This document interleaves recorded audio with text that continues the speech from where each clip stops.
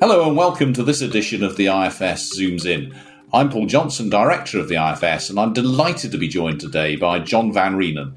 He's Professor of Economics at the London School of Economics and one of our leading thinkers on productivity, on growth, and in the end on what makes the economy tick. And I'm going to be talking to him today about exactly that. How do we get growth back into the economy? What's happened to our productivity performance? Why have earnings done so terribly badly over the last decade? And we're going to get into a whole series of issues, including education and investment, research and development, and indeed big tech. But first, let's start by asking about that productivity issue. What is productivity and why have we been doing so badly? Well, first of all, delighted to be here, Paul, and very happy to share my thoughts on this area. Yeah, so there's different definitions of productivity growth. But the simplest idea, I think, which a lot of people would recognise, is that it's simply how much output you can get per unit of input. So, given all the effort you're making to produce stuff, how much stuff can you make per unit of input? So the simplest way and the most important input is people. So, one way to think about that at the kind of macroeconomic level would be output per hour worked. So how much output do you get per hour worked? That's sometimes called labor productivity. And that's the kind of macro thing. At kind of micro level, you could think about this as, cars per hour of work, if you like, for a kind of car factory. But if you think about the economy as a whole, it would be kind of output per worker. Now, a more sophisticated version would be where you take into account not just the workers, also how much capital you put in, machinery, computers, buildings, other kinds of things. And if you took those into account, economists have this concept they sometimes call total factor productivity growth, which is taking out all the inputs. But the simplest way is labor productivity. That's the most important, which is just output per hour and how that changes over time. So that's kind of the notion of productivity. And so what do we know about why it stopped growing? I think no one really knows the whole story. I mean, I think no one's come up with the complete story about why productivity growth has been so lackluster in the UK. I think there's lots of different factors going on. I think the important thing to recognise is that the slowdown of productivity since the global financial crisis has been a global phenomenon. So I think productivity growth has slowed down all over the world, not just in the UK. So in the US, in Germany, but more in the UK than elsewhere, no? Yes. So it has fallen. So the growth has been particularly bad in the UK. So one factor is it is global. Of course, it's been particularly bad in the UK. Part of the story is, I guess, that there was a kind of measurement type of issue. So it's often hard to measure productivity, and many people say, well, parts of the economy which are growing, like the service sector, is based on intangibles like intellectual property and software, which are very hard to measure. So maybe we're not picking up the growth. So I think part of it is that. But again, that can't be the whole story because, as you said, that's true in everywhere in the world. It's not, it can't just be true in the UK, although the UK has a bigger service sector and also has, maybe some more of these kind of intangible assets. A third factor is the kind of big cut of demand which happened after the financial crisis, which also with austerity measures which were brought in, meant there was quite a big cut of public investment and infrastructure, which happened a lot in the early part of the period. And so the hangover of that kind of low demand in the UK also is a factor which pushed productivity growth down for a number of years. But again, that can explain some of the early part. It's hard to think about why that's this continuing drag on what's happened in the kind of UK economy. A full factor is that, the UK has done relatively well on employment. So there's more, relative to many other European countries, for example, unemployment, recovered quite quickly. There's a lot more people who are employed. And, if those people are relatively less skilled with low productivity, that's a drag down for our productivity levels. Another factor is kind of investment. So investment has been relatively low in the UK relative to other countries. That's a factor which is also pulling down productivity. So there's lots of these different factors, but it's like it's none of them together give us the kind of the magic bullet of why things have looked quite as bad as they have. So my personal view is that in some sense, no matter how we got here, we should be thinking about how we get out of it. So regardless of all, the reasons why we have had these problems, this combination, I think, of demand side and supply side problems, the real question is to think about how we try and, galvanize the economy to try and pull ourselves out. I mean, one other factor I should say as well in more recent years, maybe the uncertainty which has come with the kind of Brexit vote. That's, I think, also had a kind of recent hit to productivity and investment. And, that's another factor, I think, to be taken into account. Well, the obvious question then is what is the Van Reenen cure for this this dreadful productivity growth you've just described? Whatever the reason, the key is to do something about it, and just so that listeners kind of keep listening. I mean, there is nothing more important than this, because if we are to see earnings and incomes rise again at any kind of reasonable pace over the medium run, we're going to have to get productivity moving in a way that it just hasn't done for more than a decade now. So what's the answer? Well, I think part of the diagnosis of the problem of the UK has been we have failed to make long-run investments in kind of key things which have been found to be major drivers of productivity. So I think the big failures that we've had is inadequate innovation. So research and development and other things which could be good for coming up with new ideas, inadequate investments in some types of human capital and people, and inadequate investment in infrastructure.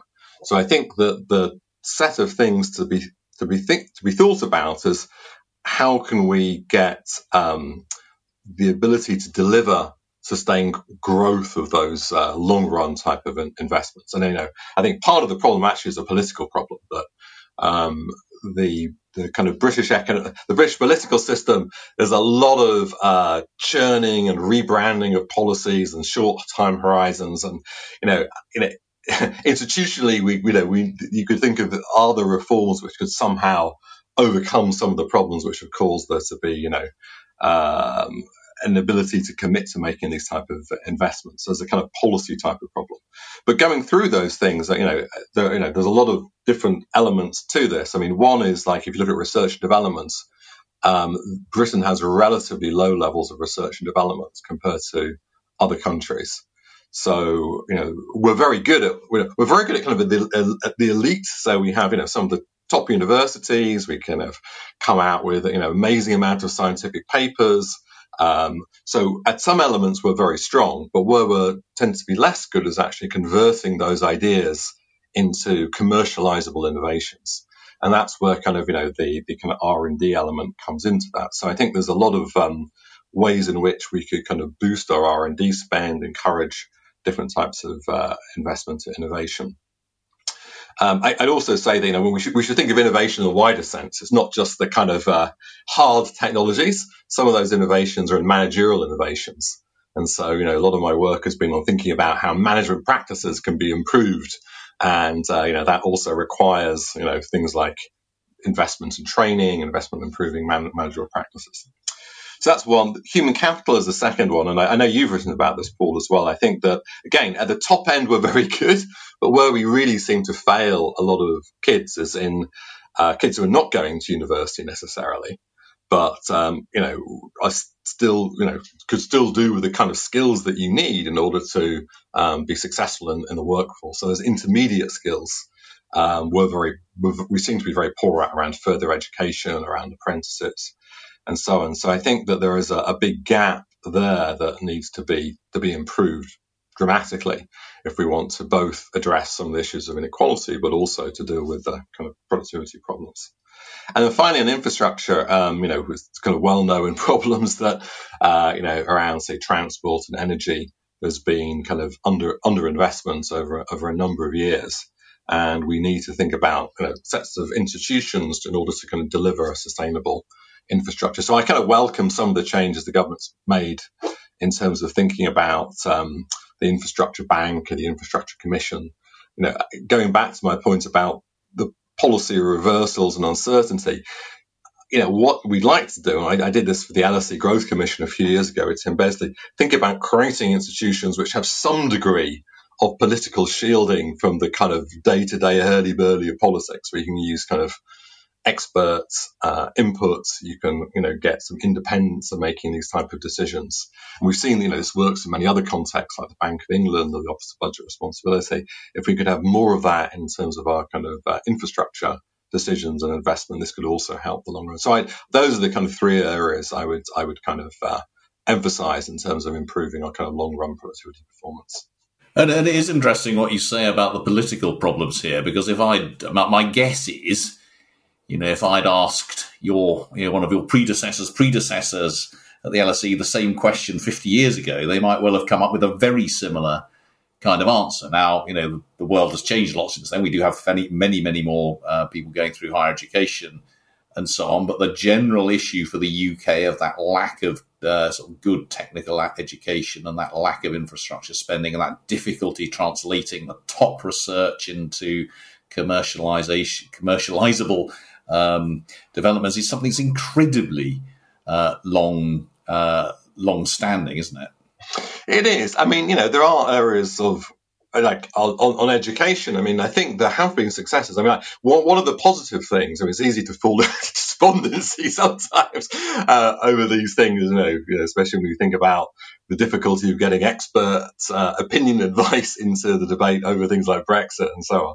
But I think, one thing to remember is that for that 30 years leading up to the global financial crisis, there was an improvement in Britain's relative productivity performance and relative economic performance compared to France, Germany, and the United States. So we had 100 years of relative economic decline from the 1870s to the 1970s. So although, compared to, say, main European countries and the United States, everybody grew, Britain grew less. Now, part of that was catch up, but then part of it was genuine relative decline. But then there was, 30 years of relative improvement. And part of that was lots of reasons, under Thatcher, under Blair, structural reforms, strengthening competition, but also there was, big investments and improvements of expansion of universities. I think that was that increase of human capital at the top end was beneficial to productivity. That's part of the story. But I think what that left out was that, the other half or, of the population who are not going to university and were not getting the same type of access to those skills. And that I think is, as you say, that's a long-standing problem. But the fact there were improvements of productivity, there have been periods in which the UK has, caught up with some of its peer countries, suggests policy can make a difference. It's not a hopeless situation, but it is true. Many of these things we're talking about have, refrains throughout British history. I mean, again, not always. We were the first industrial nation. There were, massive changes to the investments we made in terms of electrification and the second industrial revolution. So, there is a history there to be drawn on, but there are these kind of long-standing problems as well. And I'm completely with you in terms of believing in the power of policy to change things. I think part of the problem is that power to change things is something that happens over a protracted period. It's very difficult to do it within the electoral cycle. So if you're changing competition law, if you're changing vocational education structures and so on, you're going to reap the rewards of that 10 or 20 years down the road, not in the 3 or 4 years between now and the next election. That is exactly. I mean, I think that is the precise political problem that, for many things that doesn't matter so much. If, there's things you can change, quickly and have, quick successes. But for things like productivity, the rewards are in the long run, and it's, outside the usual political time horizon of prime ministers, let alone ministers who cycle, in and out in often 2 years or 18 months period. So I think the thought is that, somehow can we make institutional changes which, kind of buy politicians time, as it were, so they can, they kind of put some grit in the wheel of trying to immediately change a policy that your predecessor had, and you have to say you don't want to do it because you're doing something different, or you have to rebrand it in some ways. I mean, a recent example would be industrial. There's lots of problems with industrial policy and industrial strategy, but it did seem to me that we were getting some stability in thinking through, what modern industrial strategy should mean, and we had a set of institutions which were set up, and now we just abolished them. But no, without much discussion or thought, or all the, the kind of human and physical intellectual capital which was built up over that has just, not totally being destroyed, but certainly being dispersed without really much thought, it seems. You're referring to the abolition of it. What was the Industrial Strategy Council, wasn't it? Yes, and everything around that as so it's that's that's an example of things. Yeah, I mean the number of examples I can think of strategies and bodies and directions of travel in, particularly actually vocational and technical education over the last 20, 25 years I've been involved in it. It's every 5 or 6 years we seem to completely start from scratch again. But you mentioned the answer to the previous question, John. You talked about the Britain's forefront of the Industrial Revolution, and then you talked about the Second Industrial Revolution and electrification and so on. I think one of the things that really puzzles people about the current period is that we appear to be going through a third industrial revolution. We've got the internet, iPhones, and what we're doing. We're over Zoom at the moment, something unimaginable, really not very long ago. We've got sort of these fantastically successful companies like Google and Amazon and so on. You'd think that our living standards would be going through the roof at the moment, wouldn't you? I mean, what's going on there? Yeah, no, it's a big puzzle at one level, because we see all these amazing innovations, yet we don't see them in the productivity numbers. But there's history to this. So my former colleague at Massachusetts Institute of Technology, Bob Solow, he famously quipped, we see computers everywhere apart from the productivity numbers.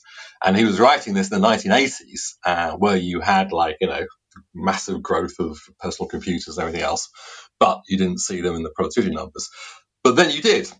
So, from the mid 1990s, from around about 1995 to 2004 in the US, there was this so-called productivity miracle period, where there was a big jump of productivity, and that was built partly on the success of digital transformation and the internet and so on.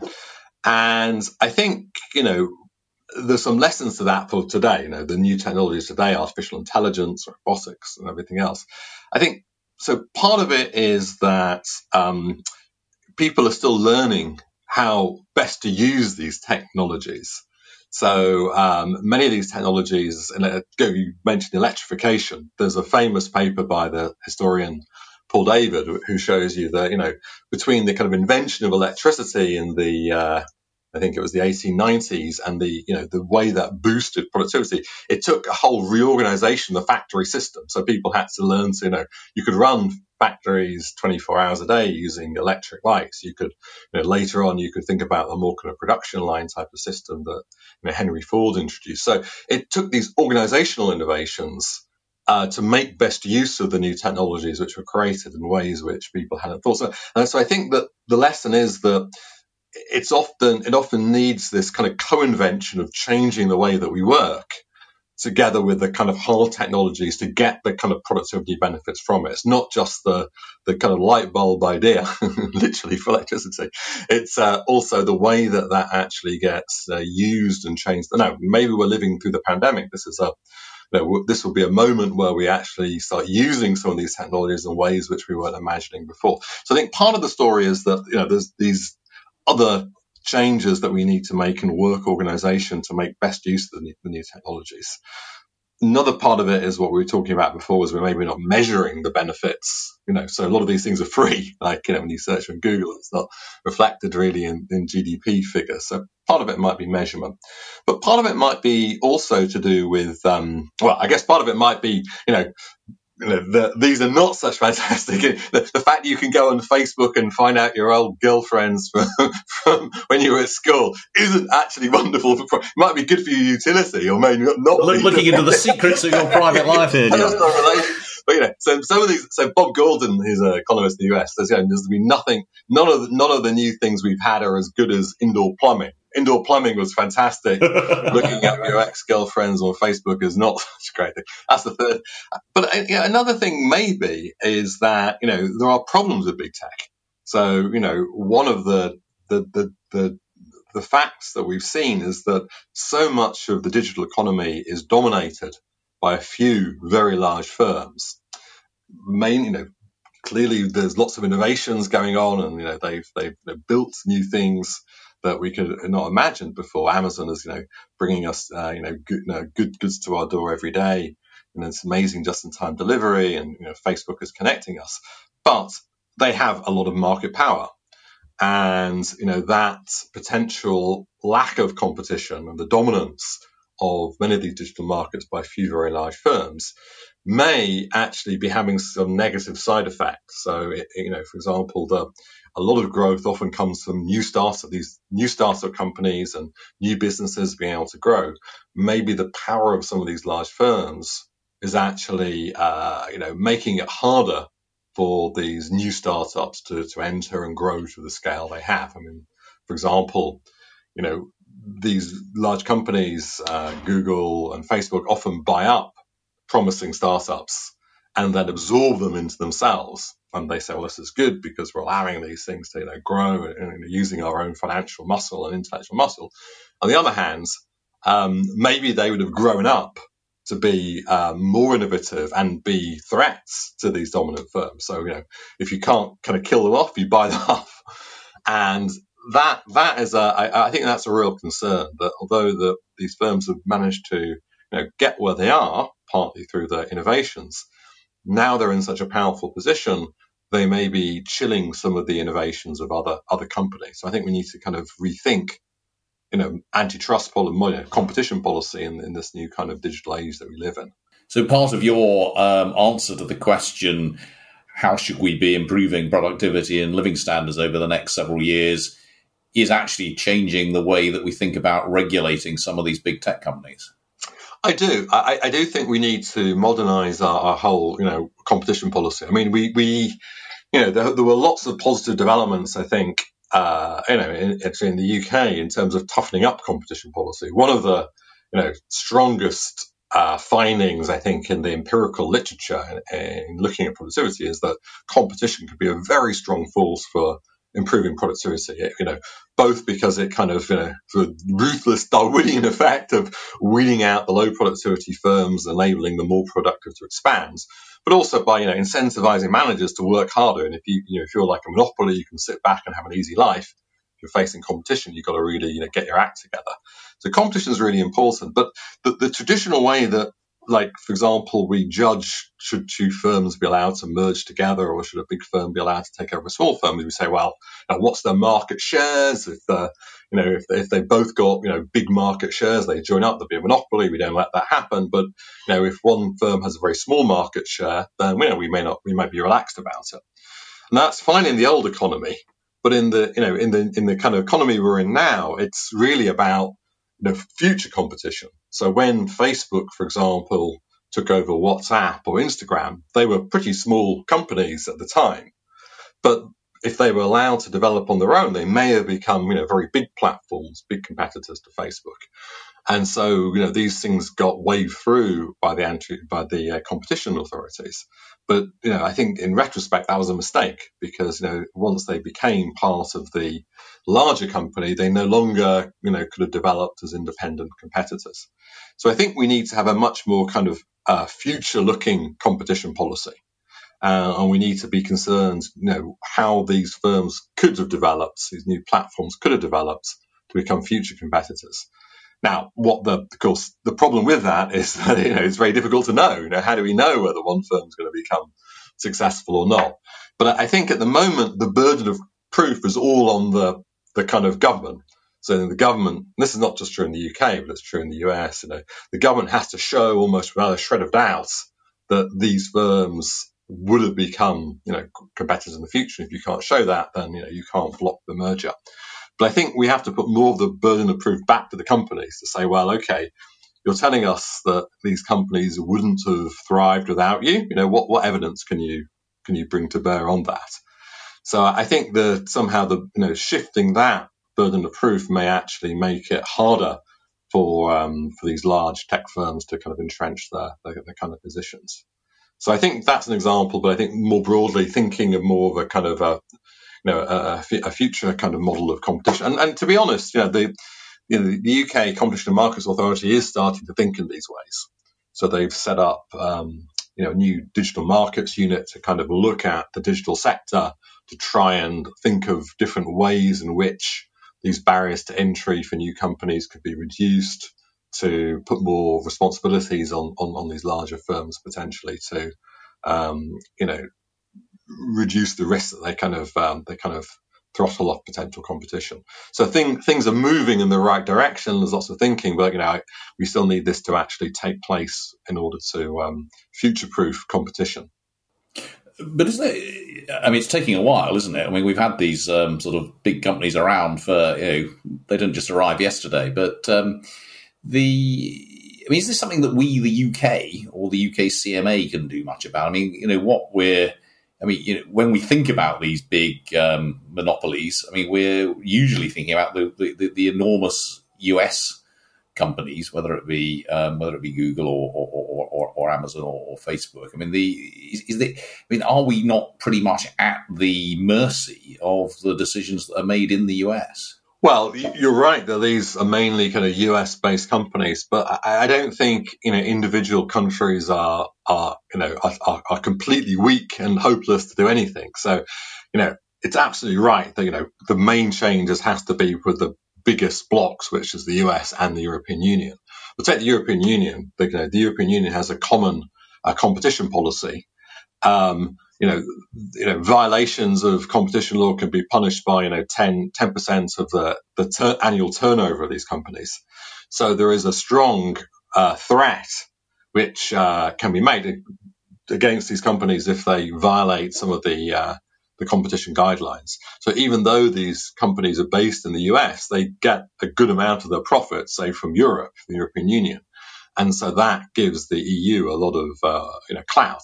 Now, the UK is smaller, and now we're outside the EU. It gives us less clout, but we're not insignificant. So, an example would be in Australia. There was this, recent change over the ability of social media platforms like Facebook to use publishing material content from other companies, and Australia brought in a law. Now, of course, the Facebook pushed back against that, but even a small country like Australia could do something in order to challenge some of the activities that the large companies were doing. So I don't think even for a country like the UK we're without any influence.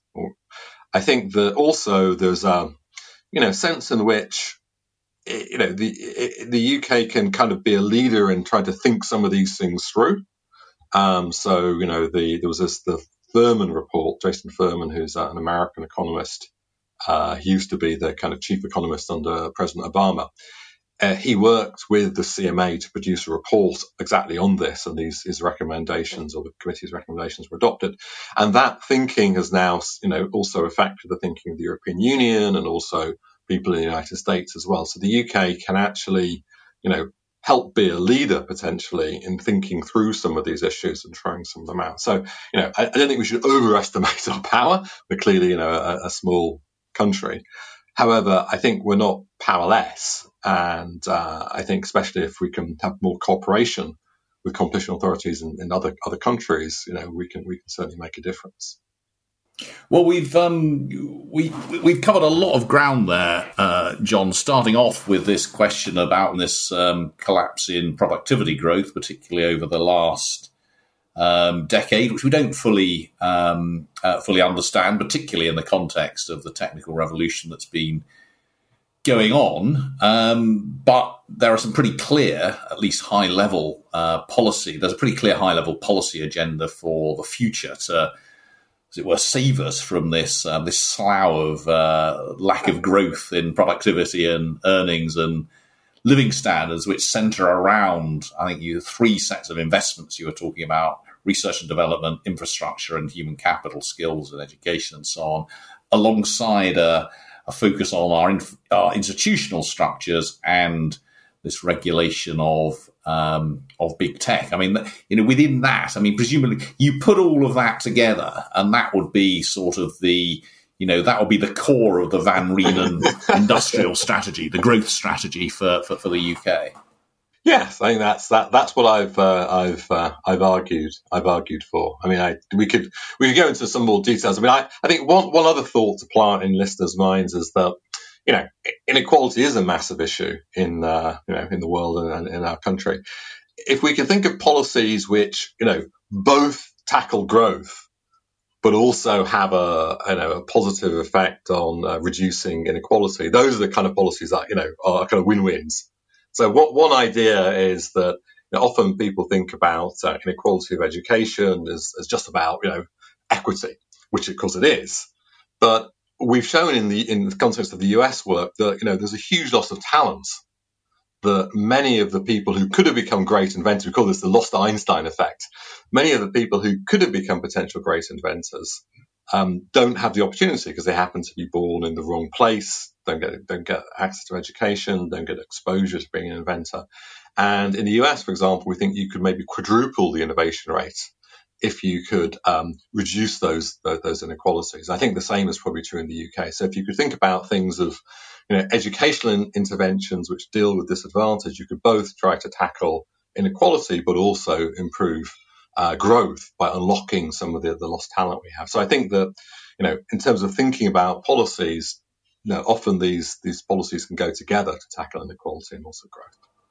Well, I mean, we could go into a lot more detail in all of those areas, John, and actually maybe we should talk again sometime to delve in depth in one of those particular areas. But I think we are probably way past our time today. But that was just a fascinating, really fascinating conversation covering a whole range of areas and really getting at the most important things facing us over the next several years, which we've been interrupted by COVID and by Brexit and all of these things, but actually the underlying issues are pretty well understood, and the underlying problems that we need to solve are pretty well understood. And I think I really do take away from what you're saying, John, that in a sense the real sort of underlying issue is about our political institutions and the real difficulty we have of pushing through in a consistent way to achieve the sorts of things that we've been talking about today. So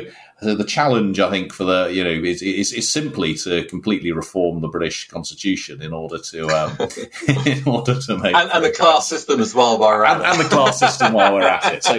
So there's a small set of challenges to leave you with. But thank you so much, John. Thank you, everyone, for listening. If you want to see more of the IFS's work, including some of the work for the Deaton Review, which John is involved in, do go to our website at www.ifs.org.uk.